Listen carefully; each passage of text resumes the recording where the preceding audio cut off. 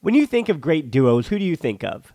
Jordan and Pippen, or LeBron and Dwayne Wade? I mean, I talk about basketball a lot here on this podcast, but for the Barcelona version, there's Piqué and Puyol, or Piqué and Mascherano, or the easy example of Xavi and Iniesta. And as you can hear from my voice, the perfect teammates aren't just professional athletes. It's cold season. I guess the flu and cold medicine, perfect teammates as well. But in this case, when it comes to growing your business, that's you and Shopify. Shopify is a global commerce platform that helps you sell at every stage of your business. Shopify helps you turn browsers into buyers with the internet's best converting checkout, up to 36% better compared to other leading commerce platforms. To be honest, I've been doing this show long enough, and as I mentioned, it's cold and flu season. You hear it in my voice, especially during the holiday season. So whenever it comes to this business, anything that I can set up and kind of have working in the background that I know and can trust is just plugging along without my attention. Those are the things that I really value at this point. So when my brain is foggy and all I can do is manage to turn on the microphone, talk to the guest, or just talk to myself and get out a piece of content, everything else, having that all automated or working in the background, that's been important to keeping me sane. And that's the thing about something like Shopify. What I do love about Shopify is how no matter how big you want to grow, Shopify gives you everything you need to take control and take your business to the next level. So no matter how big or small, how good of a month or how bad of a month, things are just the same working in the background. Shopify powers 10% of all e-commerce in the US, and Shopify is the global force behind Allbirds, Rothy's, and Brooklinen, and millions of other entrepreneurs on every size across 175 countries. Plus, Shopify's extensive help resources are there to support your success every step of the way, because businesses that grow with Shopify. Sign up for a $1 per month trial period at shopify.com/TBPod, all lowercase. Go to shopify.com/TBPod now to grow your business no matter what stage you're in. Shopify.com/TBPod.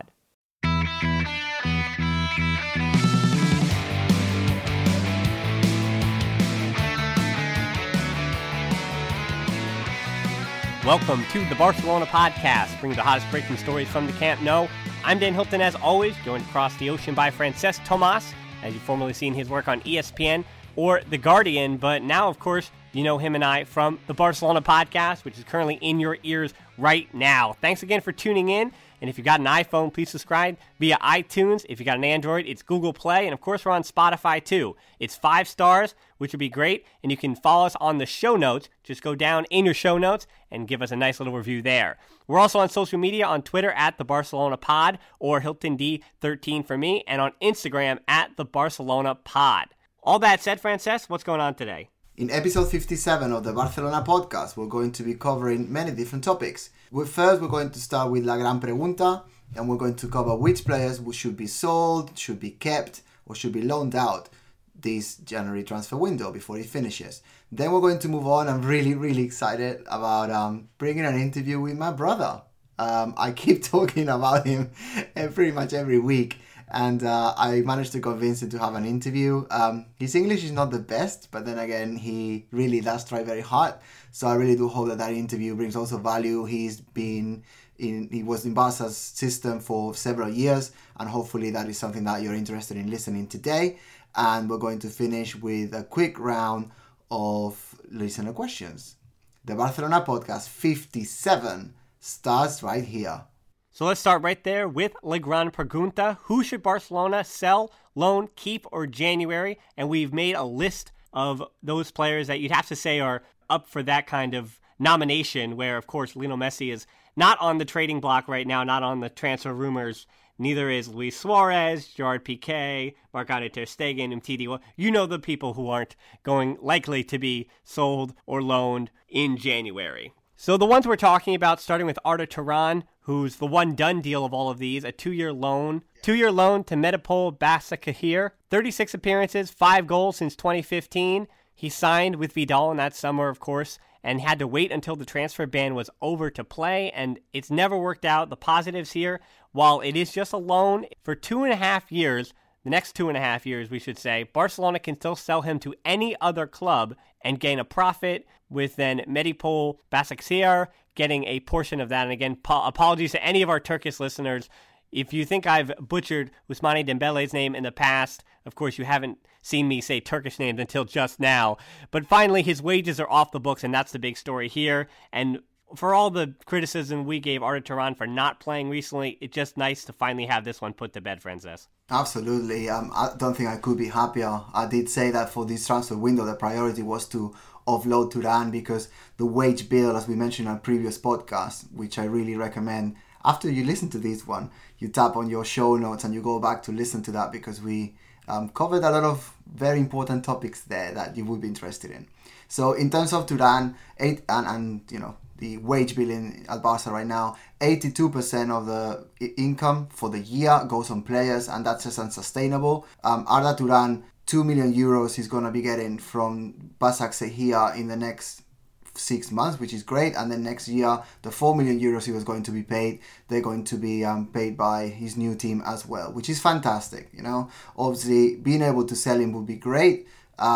His new Turkish team is going to get either 20 or 25% of a future sale. So, it's in our interest that Turan does really well in that team so that we can sell him on elsewhere and actually get some money back, not just saving his wage, but actually making some profit out of him. And if the Basak Sehia team wins the Turkish league, we'll get 0.3 million euros, which is more than nothing. So all the best to Arda Turan in his new team. I am delighted that we don't have to worry about his wage anymore. So with Arda Turan, that story pretty much just is done and dusted. Now we get to the guys still on the team that are, you'd have to say, on the chopping block. We start with, you'd say, the guy with the highest market valuation, and I also want to be very transparent that all of these market valuations are from transfermarkt.com. Of course, it's a German site, and they always have a pretty good idea.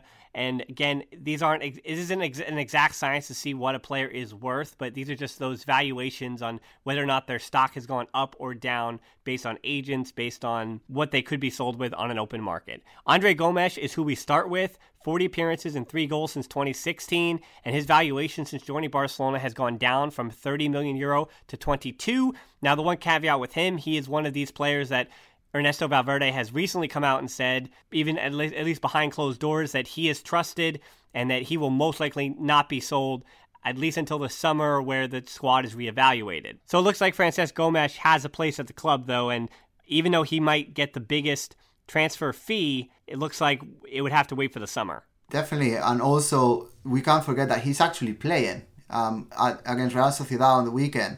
He actually played pretty much the whole game to the best of his ability. He didn't have his best, but to be honest, he's a player that Valverde is included in his rotation. He's in his favorite 16 players, you obviously have to say. Luis Enrique also saw something in him, and he's still young. He's got plenty of time to get better. I do realize that he can be infuriating at times because he doesn't always look interested. He's not the guy with the biggest personality at all, but I think that Valverde really values what he adds to the team, and in his eyes, I don't think he's going to sell him on. Me personally, anything around 35 million, which is what we paid for him at the start, would be enough to convince me to let go of him, but I really think he's going to be staying. Well, speaking of guys in the plans, Paco Alcácer, at least before his injury a few weeks ago, was playing, was finally hitting his form. He's had 28 appearances and 8 goals since 2016, and his market valuation has gone from 25 to 18, but of course he went from being a starter for Valencia and one of the most promising young Spanish forwards to being a bench player at Barcelona. But again, he's found his stride before his injury, and hopefully he can come back and do that. And while players usually aren't sold or loaned or anything like that while they're injured, that makes it even less likely that Pau Alcácer will see his way out during January. So, Frances, I say this is another one that you probably are not going to expect to see. We're probably not going to sell him now, but I would say if we sign him for 25 million, if I get 25 million in the bank right now and we can save his wage, then that is someone else that I would be more than happy to wave goodbye to. We've got Coutinho, injured, coming back soon. We've got Dembele, now injured again for the next 3 weeks, which is not great. But, in a month's time, they're both going to be healthy again. And I think between Coutinho, Dembele, Suarez and Messi, they've got the upfront bit of the team sorted. And if anything else was needed, I think Jose Arnaiz from Barça B has proven his worth already. And I just don't see where Alcácer fits in the puzzle. So anything around 25 million euros for Alcácer, for me, it's a definite sell. Let's go over two other guys that most likely won't be leaving. Denis Suarez, who we saw come on as a sub against Real Sociedad. 18 million euro valuation for that player, 37 appearances and 3 goals since 2016. And while you'd have to say, Frances, his stock has certainly lowered, particularly with the signings of Dembele and Coutinho, and that's certainly going to slash into the minutes of Denis Suarez, and he may not find a place at the club over the summer. It still sounds like Ernesto Valverde wants him to be in that same realm of Andre Gomes, where he's one of those bench players, game in and game out, and can be relied on to come in. But I would still sell him. I'm sorry, that probably sounding very negative today, but I think Denis Suarez has had more than enough time and he's been given plenty of opportunities to show his worth. And to be fully and totally honest, I know there's a lot of people that expect him to become the next Iniesta for some reason, but he's just not showing it. And he's not someone who is 20 or 21 years old. I think he's 25 years old now, and at 25 he really should be having a much bigger impact than what he's shown so far. So any offers around the 25 million euro mark, for me, it's a goer. I think if Gomes is not going to leave, then I think Suarez needs to. I think we can keep both of them. And based on Valverde's doing of late, I think Gomes is the one that's chosen to stay. And I don't really have that much hope that Denis Suarez is going to be offering what people expect of him. For me, someone else who needs to be sold. And please note that I'm not saying loaned out, because if he's been loaned out and played for different teams in different occasions, I think what we need now is money in the bank and money off our wage bill. Well, not to correct you, but Denis Suarez just turned 24, but still the point is made. He is in his mid-20s. And, I've defended him for a long time, but this is not even me saying it. The writing is certainly on the wall. With Coutinho coming in, Denis Suarez is never going to have the time on the field at Barcelona to reach any potential. And as you said, and I agreed with this, that there is no next Iniesta, that Denis Suarez wasn't going to be the next Iniesta, but him being a starter at Barcelona, it went at the beginning of this season to, we'll say, 20% that was going to happen, 30% that could happen, but now that's basically down to zero. And he's a player that, at least the way the squad is built under Valverde, and we'll talk about this at the end when we go through all the names, that I feel with Suarez that I think he's one that you revisit again over the summer to sell. And so I think now I'd say that, he's a part of the squad and he adds depth when needed. You don't know who's going to get injured. And then over the summer, I'd say you reevaluate, and certainly he should be on the way out then as you try to reinforce the squad again in the center of the midfield in particular. So moving on to another guy that, again, I don't think he's going to be leaving this winter time. That's Jasper Cillessen. His only got a 9 million euro valuation. Of course, he's a backup goalkeeper, only played 5 appearances this season. He's always pretty good when he gets out there. He's certainly one of the best backup keepers in all of Europe. You can tell he's a full international with the Netherlands. He's their number one. Even though they're not going to the World Cup, the Netherlands, of course, still a force in Europe, as well as being the number one for so many years for Ajax over in the Netherlands, obviously. And so Cillessen, I think, again, he's a guy that if he wants more playing time next season, probably sell him on over the summer and reinforce with another backup. But again, God forbid Marc-Andre ter Stegen would get injured. What do you do then? And that's the point. I think that having a second goalkeeper who is an international, who has pretty much done a fantastic job every single time he's been trusted. He's not complained to the media about not playing. Then again, he probably expected that, being behind ter Stegen, who arguably is in the top 3 goalkeepers of the world right now.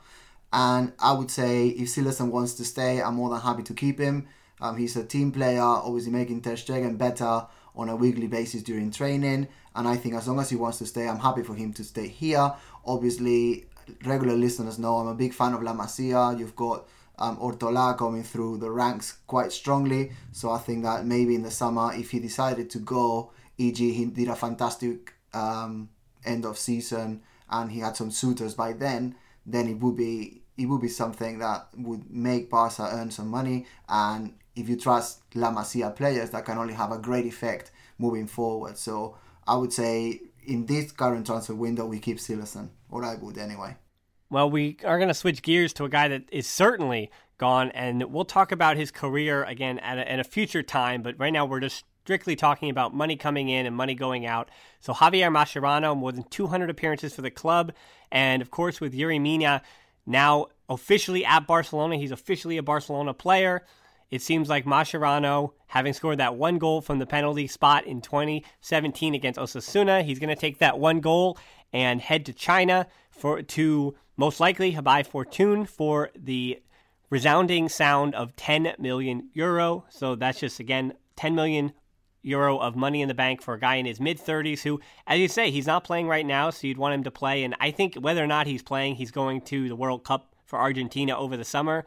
But again, I think he just still wants to be in form and be prepared to make one final hurrah on the international stage. And again, he's been such a good servant for Barcelona, and I think we'll break down his career a little further when this one goes official. Yeah, and it is not official yet, and I'm probably a bit too wary, but until I see the official confirmation from the fcbarcelona.com website, I don't tend to believe anything. Obviously, we just signed Yerry Mina, which I think is a good move, and that, in a way, says that Mascherano is definitely leaving, but it hasn't happened yet.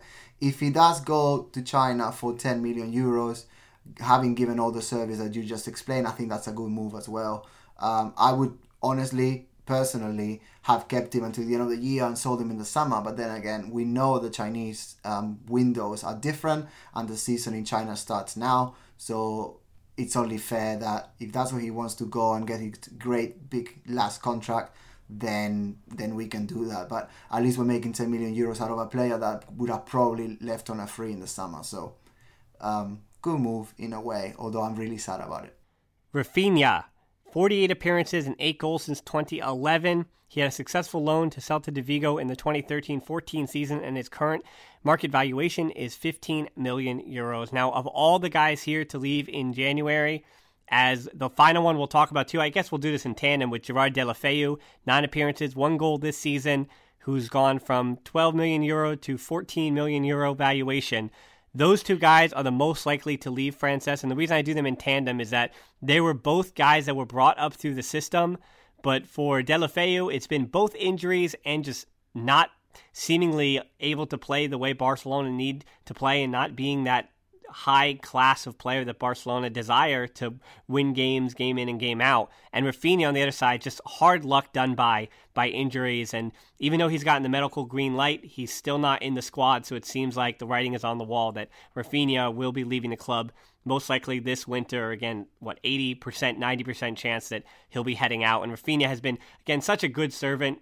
He's still in his early 20s as well, so he does have some more time to try to reach his potential, but he's certainly a guy I think that off the bench at least, Frances, while center midfield is seemingly so deep now that Coutinho has signed, I think Rafinha, that's one that hurts, and you wish that he could have turned into a better player than he wound up being, just, and again, not on any fault of the talent he has, but just because of the injuries that were hard done by. But I think not to take words out of your mouth here, but in the case of Rafinha, while I'd love to loan him because you don't want to lose a player that has the high ceiling that he does, Barcelona do kind of need the money, so I think you do have to wind up selling on Rafinha, which again is something that I don't like, but I think is a necessary evil.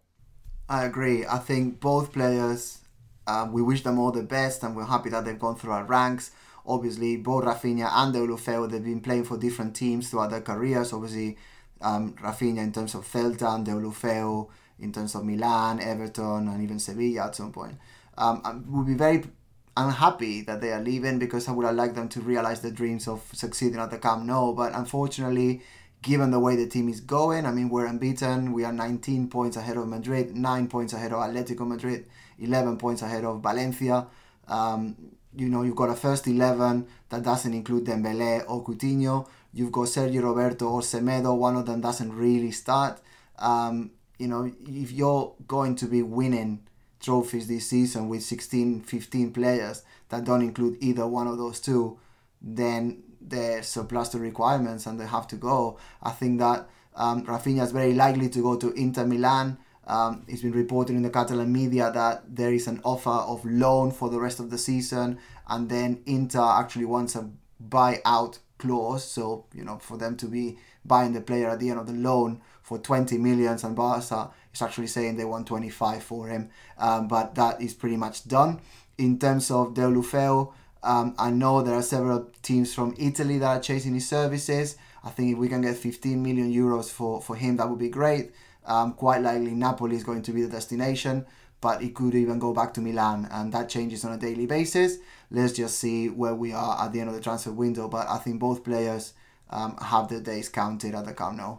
And looking, I think, to wrap this all up, Frances, looking at the names that are viable to be leaving the club, I think there's a lesson to be learned here. And the Sky Sports guys actually talked about this on the La Liga Weekly podcast. And the lesson here is that the bench really should be filled out. And again, this has been the policy that our podcast has spoken about many, many times, that you have to spend money. If you're going to be a Barcelona, a Bayern Munich, a Real Madrid, if you're going to be one of those top 5 to 10 teams in the world, you have to spend now major money on the transfer market to bring in some of the best players in the world for your starting 11.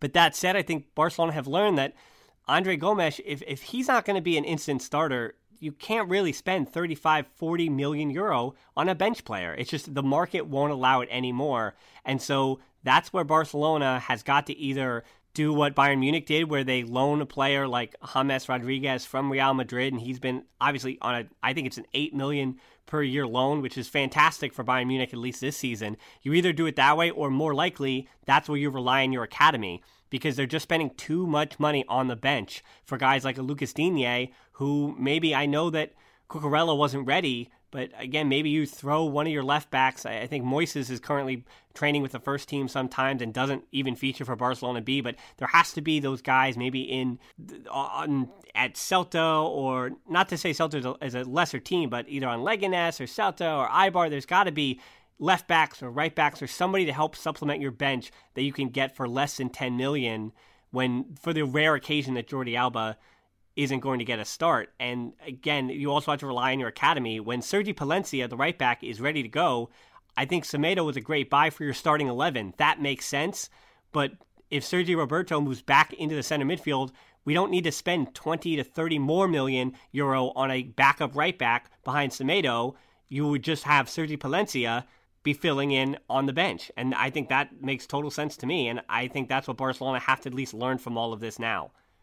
That is the policy that I advocate for as well. I think, you've got Alanya, Arnaiz definitely should be first teamers next year. And then, because Alanya is incredibly talented, but he hasn't even sort of gotten into the team for the Copa del Rey, simply because you've got people like Andre Gomes, you've got people like Dennis, you've got people like, he's injured now, but it would have been Rafinha ahead of him. And you need to have that tiny, even if it's tiny, that tiny little window of time that you can give to La Masia prospects so that they continue to grow. Because without that policy, we wouldn't have had any Busquets, we wouldn't have had any Pedro, for example. They were not players that were excelling at Barca B at the time. Obviously, they've gone on to be internationals, and in Busquets, particularly in Busquets' case, a Barca legend already.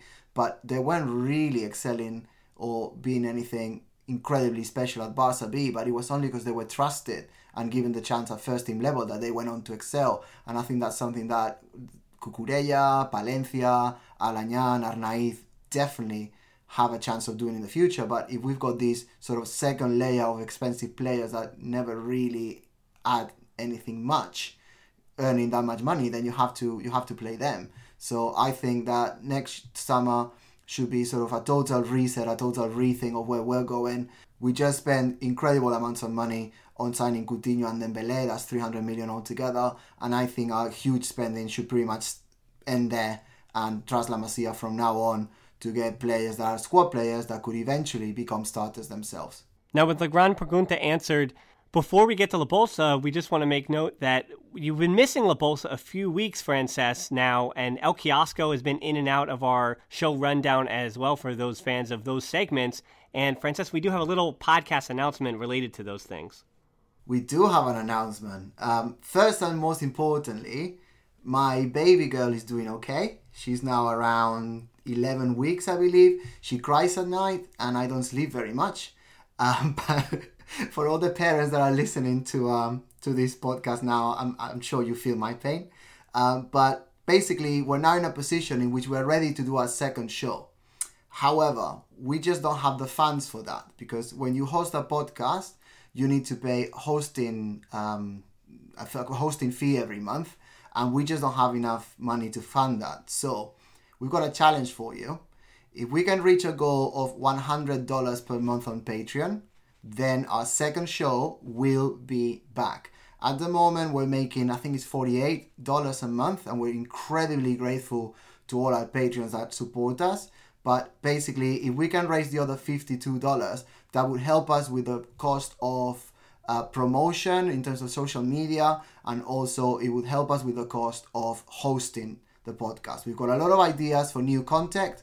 We would promise to bring 2 shows of no less than 40 minutes each week, and basically we really just don't have enough funds for that promotion and the hosting. If you go to tbpod.link/Patreon, that is Patreon, or basically just tap on your iPhone or your device now and just go into the show notes. On the first line, it says support on Patreon. You could go there to check out, basically, if you want to contribute. You can start from $3. You can go as high as, I think it's 10 that you can contribute. But, just if you can give what you can to bring the show back, that would be good. We will bring back the 5-star players of the week. I know that everyone that has been feeding back really enjoyed that section. We would do interviews. Will be longer interviews, and we'll be able to bring an interview every single week. We will have the listener questions. We feel like sometimes we run out of time, and we will be able to give more comprehensive answers. We'll actually be able to have even more questions on the show as well. And basically, we've got a couple more surprises ready for you. But then again, we need to reach our goal of at least $100 per month on Patreon. We're currently at $48. So if you could support us towards reaching our goal of $100, that would be great. That's tbpod.link/Patreon, or just tap on your device now, go to the show notes and just go to support on Patreon. If you are going to support us, we really want to thank you in advance, and literally we couldn't do the show without you. If you choose to not support us, then we won't hold it against you, and we love you anyway. But see if we can reach our goal together. Right, so as I said at the start of the show, this is the interview with my brother, Sergio Navarro, and I really do hope you enjoy it. It's an insight into the life of someone who played for Barca for a little while in his career, and all the memories that brought in terms of pressure, in terms of family, and in terms of moving forward. Enjoy! Right, so I'm honored to be joined by my brother. Listeners to the podcast may have realized that I keep talking about it all the time. And he came over to visit from Barcelona this weekend. And he's agreed to have an interview with me, although we've spoken to each other for over 30 years. Sergio, how are you today? Yeah, fine. Good. So as listeners know, Sergio used to play for the Barca youth systems for, I think it was a year and a half when he was younger. And he was teammates with Andres Iniesta and many other players that went on to have a great career, as he did. So today he's going to tell us all about it. So Sergio, what is it like to play for Barca when you're younger? Well, it's a good moment for all the people that they know you, and it's a privilege. It's a privilege to play for the team that you have in your heart. Okay. So did the other players in the team make it easy for you? Well, it's not too much, because there's a lot of competitive and a lot of players. Everybody wants to play for Barca, so it's not so easy. Okay. How about the coaches, the managers? Well, the managers, I don't remember so much in the managers, because they always was depending of the great players that were there, and the rest of the players that we were there, so we have to try to play as better as we can. Okay. So you had lots of memories there. What is your favorite moment, your favorite memory during your time at Barca when you were playing for the youth system? My favorite moment is when we play the Canal Plus tournament that was in 1996 in Madrid, that we play an international tournament against Madrid, Milan, and other European teams. Everton, I remember, in England. Yeah. And Benfica. It was a great moment. Okay. Why was it that great? Why do you remember it so fondly? because 20 years ago we didn't have so recorded matches, and these kind of tournaments were the first that they were in television, and there were more publicity and diaries and all of these media. Okay, so while you were playing in Madrid, how was your family? I mean, I was part of your family and still am, obviously, but how did your family react? Did we put any more pressure on you? Did you feel that we were supportive? What was your thinking? Yeah, I feel that it was supportive because they traveled to Madrid and they were with me all the time and in every match, and it was a good moment. Okay. So playing for Barca, obviously, everyone in school knew you played for them. Everyone in the football team obviously did. People that you played with before, teammates, also knew that you were sort of hitting the big time playing for Barca. So how did that make you feel? Did you have any privileges? Did you have anything that you could do because you were a Barca player?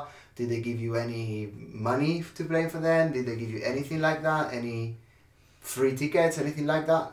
Yeah, playing for Barca, they give you some privilege like free entrance to the stadium, to see every match with another invitation or entrance for a partner or family.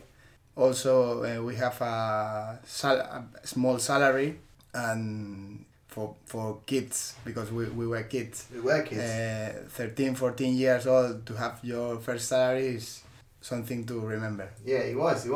I was lucky to go with you to a lot of the games in the Camp Nou. Is there any you remember? Yeah, I remember because the year that I will play for Barca was the year of Ronaldo Nazario, and I remember the match against Valencia, that he made a hat-trick, and it was beautiful to see all the season there. Yeah, good. So do you remember how we used to get into the Camp Nou? Because obviously we had the invitations, but our tickets were for the third tier, all the way basically at the very top of the Camp Nou. But I think we watched 2 games up there, and every other game we were close to the grass at the front. Can you tell our listeners what we did? Well, my brother seems to be me, and I get into the stadium as the little brother that doesn't know how to speak or how to do in there. So really, my brother was who played for Barca. Yeah, so I pretended to be you, basically. Yeah. And we were very, very sneaky, and you always went in with some grandpa that was basically putting you in. And we had our seats, didn't we? We had two given, so I don't know if you remember. We had the same 2 seats every game for the season, and then against Real Madrid, the people who actually paid for the seats came and they kicked us out. And we had to sit on the stairs. And we have to change places or sit down in the stairs. Exactly. So, is there anything you would change about your time at Barca? I don't know. Maybe I will change maybe the time to enjoy part of the sport, instead of only thinking about if I'm going to play more minutes or less minutes. This is one thing that I would change. I changed in the past. Okay, so do you think you got to Barca too early? You were not old enough, or maybe yes, because there's a long time since you get into the club, and there is maybe 7-8 years that you have to be there until you get professional. So maybe it's too much years to stay in a club that is in a country level is the first one, and in European levels they pick up kind of players in other teams, and it's very difficult because from one year to the next year maybe are 5-6 players that continue, all the rest are renewed. Yeah. They're very demanding with the amount of people that they keep, and they're very, in a way, heartless with the children. They don't really think too much about what's behind them. It's just they just want to get the best players every single year, and sometimes two players that are at the same level, they have to make the choice, isn't it? So would you say you enjoyed being at Barca then? Were you happy there? Well, I can say that I played for Barca. Happy, I don't remember that year and a half a happy time.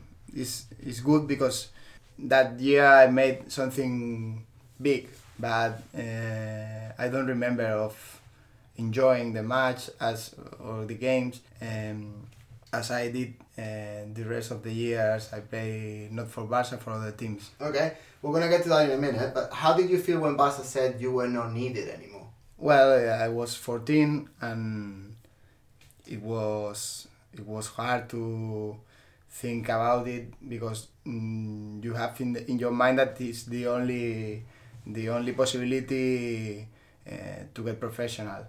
And when you are playing for Barca, you think that you are gonna be professional, or you are maybe not playing for Barca, but for another teams that are in first division. And when they release you, so it's a bad moment. I remember I cry in the car, going home, and well, I remember that. Yeah, but then you had a really good career after.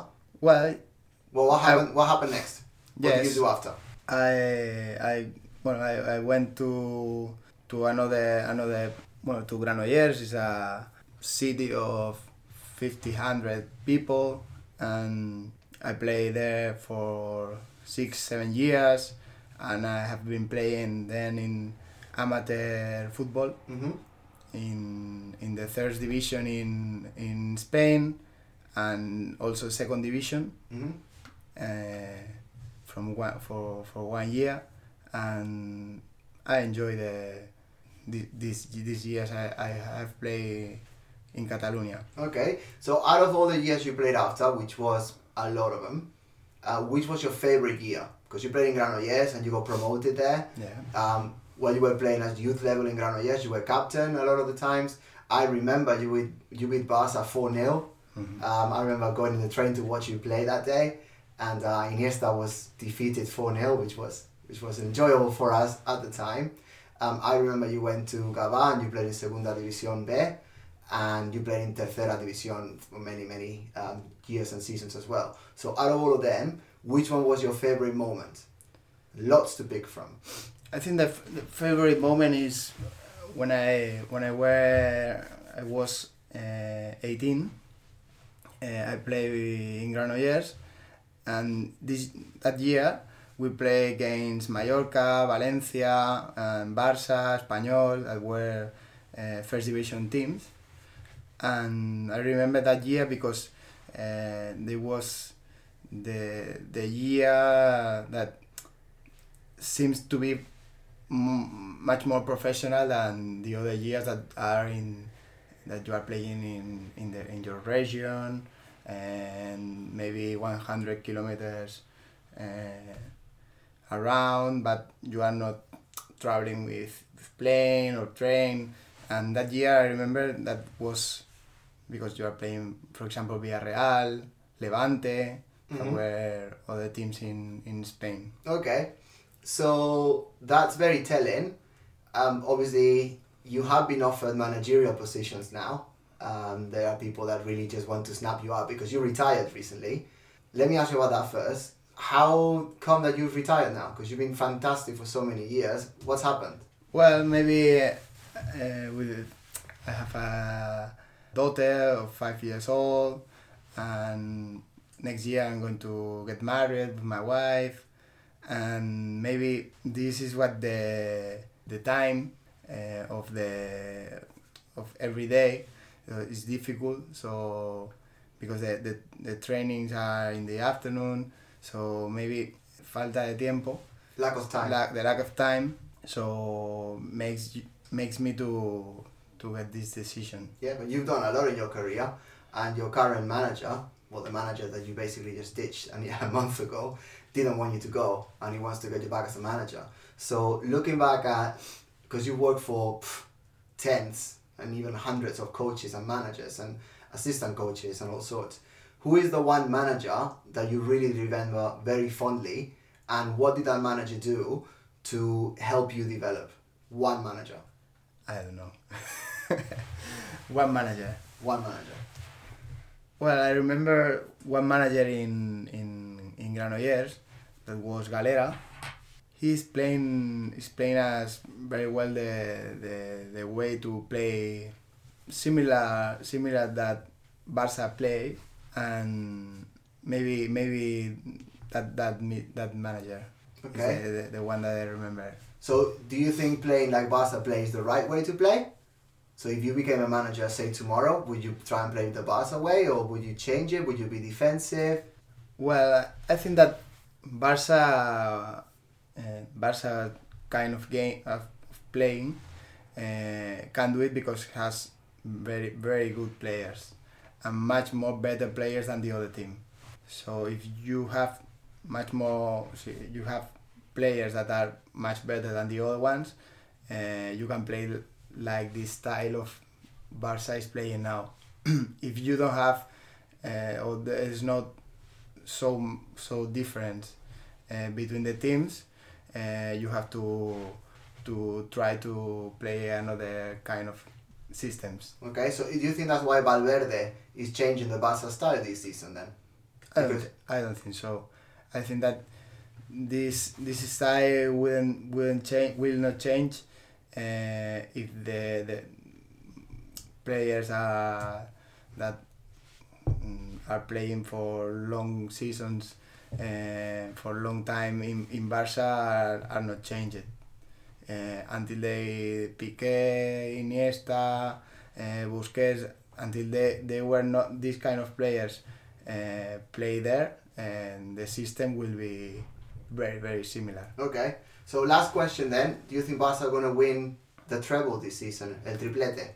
I don't know, I think so. I hope Barca win these three competitions. It will not be easy because Madrid now in the season maybe that is waiting for something, and maybe in February until the end of the season, sure she will be awake, and maybe champions or another competition would be very competitive. Okay, all right. I hope that they don't wake up. I hope that they continue sleeping for the whole season. And you were right in your prediction when you said yes, there is no reason to think that we wouldn't win. Sergio, it's been an absolute pleasure to have you here today. Yeah, I love you lots, and I really do hope you got a nice flight back. And when you get to Barcelona, you'll be able to hear this interview online. I'll show you how to find a podcast on your iPhone as well, because you don't even know that. But yeah, it's great to look back at your career, and it's a pleasure. Thank you very much. Right, I really do hope you enjoyed the interview. Thank you so much to my brother. He is very good, isn't he? Let's move to the voice of the people, or La Ronda de Preguntas, the quickfire listener questions. First, before we get to the questions, a little update on Barcelona B. Without a suspended Carlos Alenia, a 1-0 loss to Real Valladolid, outshooting them 11-6 at home, and also playing in what would be described as a 3-4-1-2 or a 3-5-2 without the suspended Alenia. Now, obviously, they are still in the relegation zone, now 4 points below the line in a dangerous spot in the Segunda Division, but they did make 2 signings, a loan deal for Christian Rivera from Eibar and Martin Hangla from Granada, a promising defensive midfielder and center back respectively, who will hopefully help the squad turn things around. So they're in a bad spot, but Barcelona Femení on the opposite side in a really good spot. 2-0 winners over Real Zaragoza, goals by Victoria Losada and Andressa Alves, which means that nothing has changed atop the table. They're still in first, tied with Atletico Madrid. And the other thing about Barcelona Femení this week, there's a really good interview with Lecky Martins this week by Natalie Arroyo. You can find that on her Twitter, Nat Arroyo.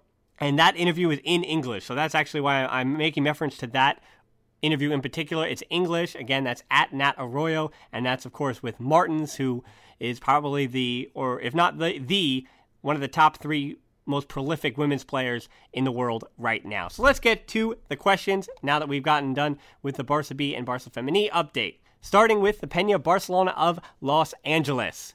A lot of criticism for EV before the game for the lineup, and of course that against Real Sociedad. How much trust should we put in him? How responsible is he for our success this season with the lineups and game plans versus the players being in great form? And that's a really good question by the Peña Barcelona of Los Angeles. My take on EV is that he has my utmost trust, Frances. My thought throughout that Real Sociedad game the whole time, especially in the first half even, was that Barcelona are trailing 2-0. They're not playing well at all. And yet if any team could wind up overtaking Real Sociedad and beating them at home for the first time since 1930, as in coming back and winning, they haven't done that since 1930, have Barcelona at Real Sociedad, it would be this current squad, and they did exactly that. Put it this way, that game would have been a loss last year. When you're 2-0 down, rainy, horrendous pitch conditions, January, that's a loss. With Luis Enrique last year, the team just didn't have it in them to come back. But I think they had that grit and determination to turn things around. I think the goal that Paulinho scored right before halftime really did help. Going to halftime with a 2-1 gave our team a sort of a glimmer of hope.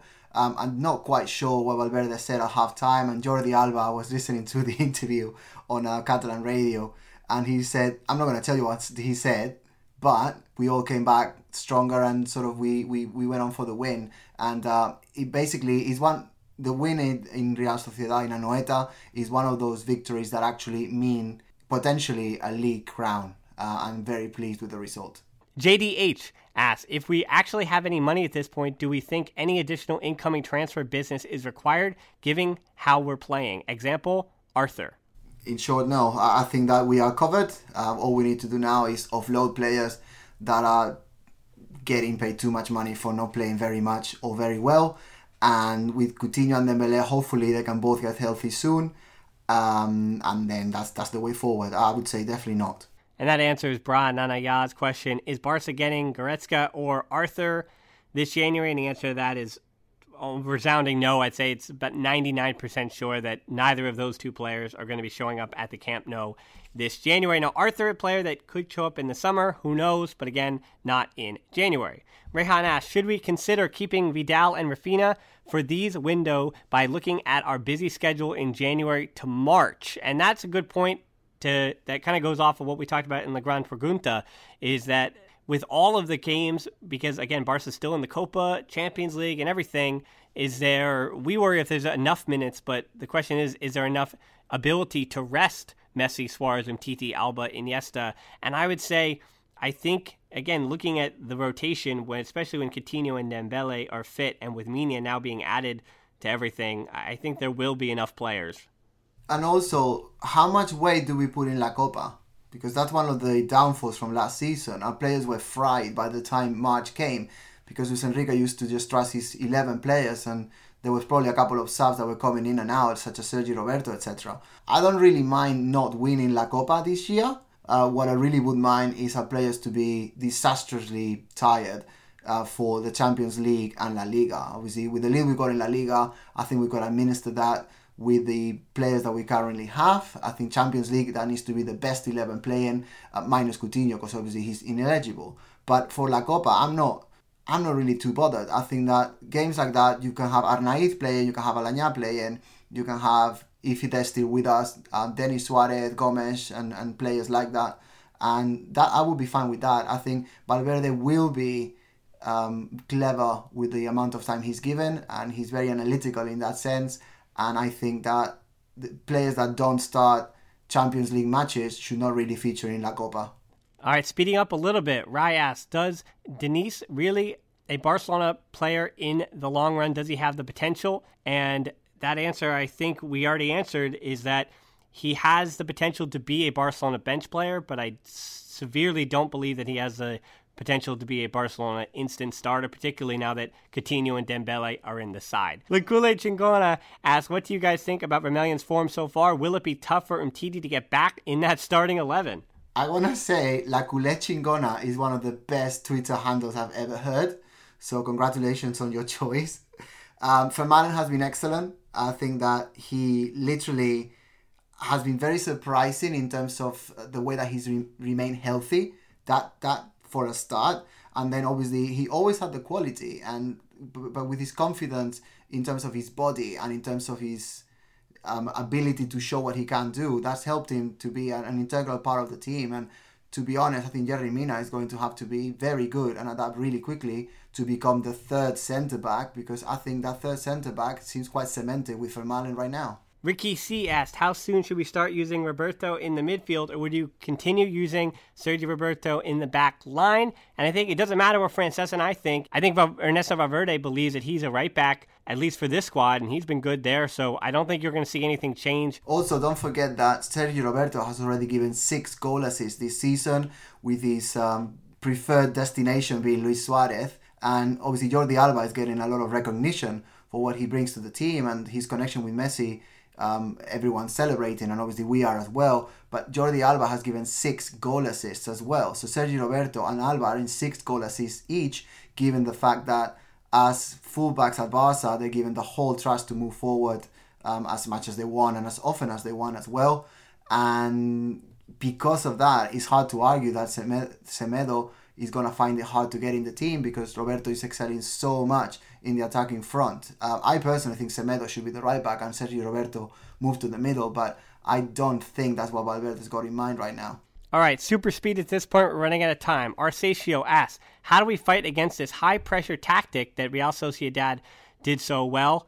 And I think the answer to that is you saw Paulinho in the starting lineup, and for teams, particularly in the Champions League and those top teams, Paulinho worked to great effect against Real Madrid, and I think Ernesto Valverde is going to have to take chances with his starting 11, and if Paulinho falls out of form, and not goal-scoring form, I think, again, he's in goal-scoring form, but his control over the midfield might not be exactly what Barcelona might need against high-pressure tactics against the likes of Real Betis or Real Sociedad. So maybe that's where you see Iniesta getting rotated in. Coutinho, I think, is a player who would do well against that, so I think the answer to that. Another key point to consider is that the current Barca, Valverde's Barca, is actually quite comfortable defending. In terms of Guardiola, Villanova, definitely Tata Martino, and the predecessors, particularly Luis Enrique, that's not something that we were very comfortable doing. But the way that the players understand the game now, they're more than happy to run and wait behind the ball, closing spaces.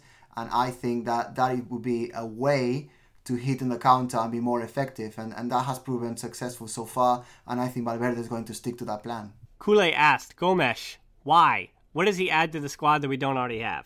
He adds a degree of physicality, control, and that's what Valverde has seen. That's what Luis Enrique used to see, and that's probably why he's not going to be sold despite getting so much criticism from the fan base. I'm not the biggest fan myself, but I think that's what the coaches are seeing in him. All right, I've got some easy layups. Menyo asked, does it smell like a treble? I'd say not yet. Not yet, no. It does smell like La Liga is in the back, but obviously 19 more games to play. It's too early to call it. Champions League can be a lottery because, you got one bad game and you're out. I mean, I see the chances of us having a terrible game, like a 4-0 defeat away, touch wood, touching the table right now. I don't think it's going to happen, but you never know. And then La Copa, honestly, I'm not necessarily worried about that. If that is the correct answer to the question, then that's that. Bullseye asked, how do you compare Valverde's first season at this stage with Guardiola's? Well, the first part of La Liga, Guardiola's had one of the seasons that was better, but then Valverde is still unbeaten and is on the top 3 of the best first rounds of La Liga the club has ever had. And from that perspective, it's a positive. I think beyond that is that the team seems much more solid. It's much more confident and much more eager to make things happen from a position of defensive consistency. Gashi asks, how do we integrate Dembele in the best possible way, and do you think he'll be a success? And unfortunately, the answer is we don't have to worry about that for a few more weeks, but obviously he's 20 years old. I think he's going to be a resounding success. Moving over to Facebook, Abdul asks, finally Coutinho can join Barcelona, but what does that mean for Rakitic? And I think he's a guy that Frances is going to see his minutes cut into, but he plays a different position now. He plays a different role. He's playing much more defensive this year, so I don't think it's going to be Coutinho like for like taking Rakitic's minutes. No, absolutely not. I see Coutinho's inclusion having virtually no effect on Rakitic's time because, as Dan just explained, he adds something different to what Coutinho will bring. I think Coutinho is coming for the Iniesta space at the moment. If you look back at the Real Sociedad game of the weekend, there were within Paulinho in one wing. It wasn't a wing, but it was the sort of the furthest space to the right and the left of the midfield, and Gomes in that game as well. So I don't really see Rakitic coming out of the team for Coutinho to come in. Final question from Instagram. Majdan Zrala asks, what are your thoughts on Sergio Roberto's season? And to that, we've talked about it. I think not only has he improved himself defensively, and by the smallest margin, I think when he started right back, he wasn't necessarily an instant starter at that position, but he's been at least good enough at the right back spot, because even against Real Sociedad, they were attacking the left side against Andre Gomes and Jordi Alba, and you have to say Jordi Alba is one of the best left backs in the world right now, at least on the attacking end of things, and Sergio Roberto has just held down that right side of the field all year long so far. There are not many culés out there right now who doubt that Sergio Roberto is a first-team player. I think the debate now is whether he should start as a right back or further up the pitch, and that is credit to his progression. I'm delighted to say that he's finally arrived this season, and hopefully he stays with us for years to come, having an even greater impact moving forward. Well, unfortunately, as you've heard, we didn't get to all the questions today, and if we didn't get to your question, again, we refer you back to the announcement Frances made about going on our Patreon, helping out so we can make a second show, where if we're able to make a second show, we guarantee that all questions will be answered at that point. So again, apologies if we didn't get to yours, but this wraps up another show of the Barcelona podcast, bringing the hottest breaking stories from the Camp Nou. Until next time, we'll talk to you soon, and Forza Barça. Forza.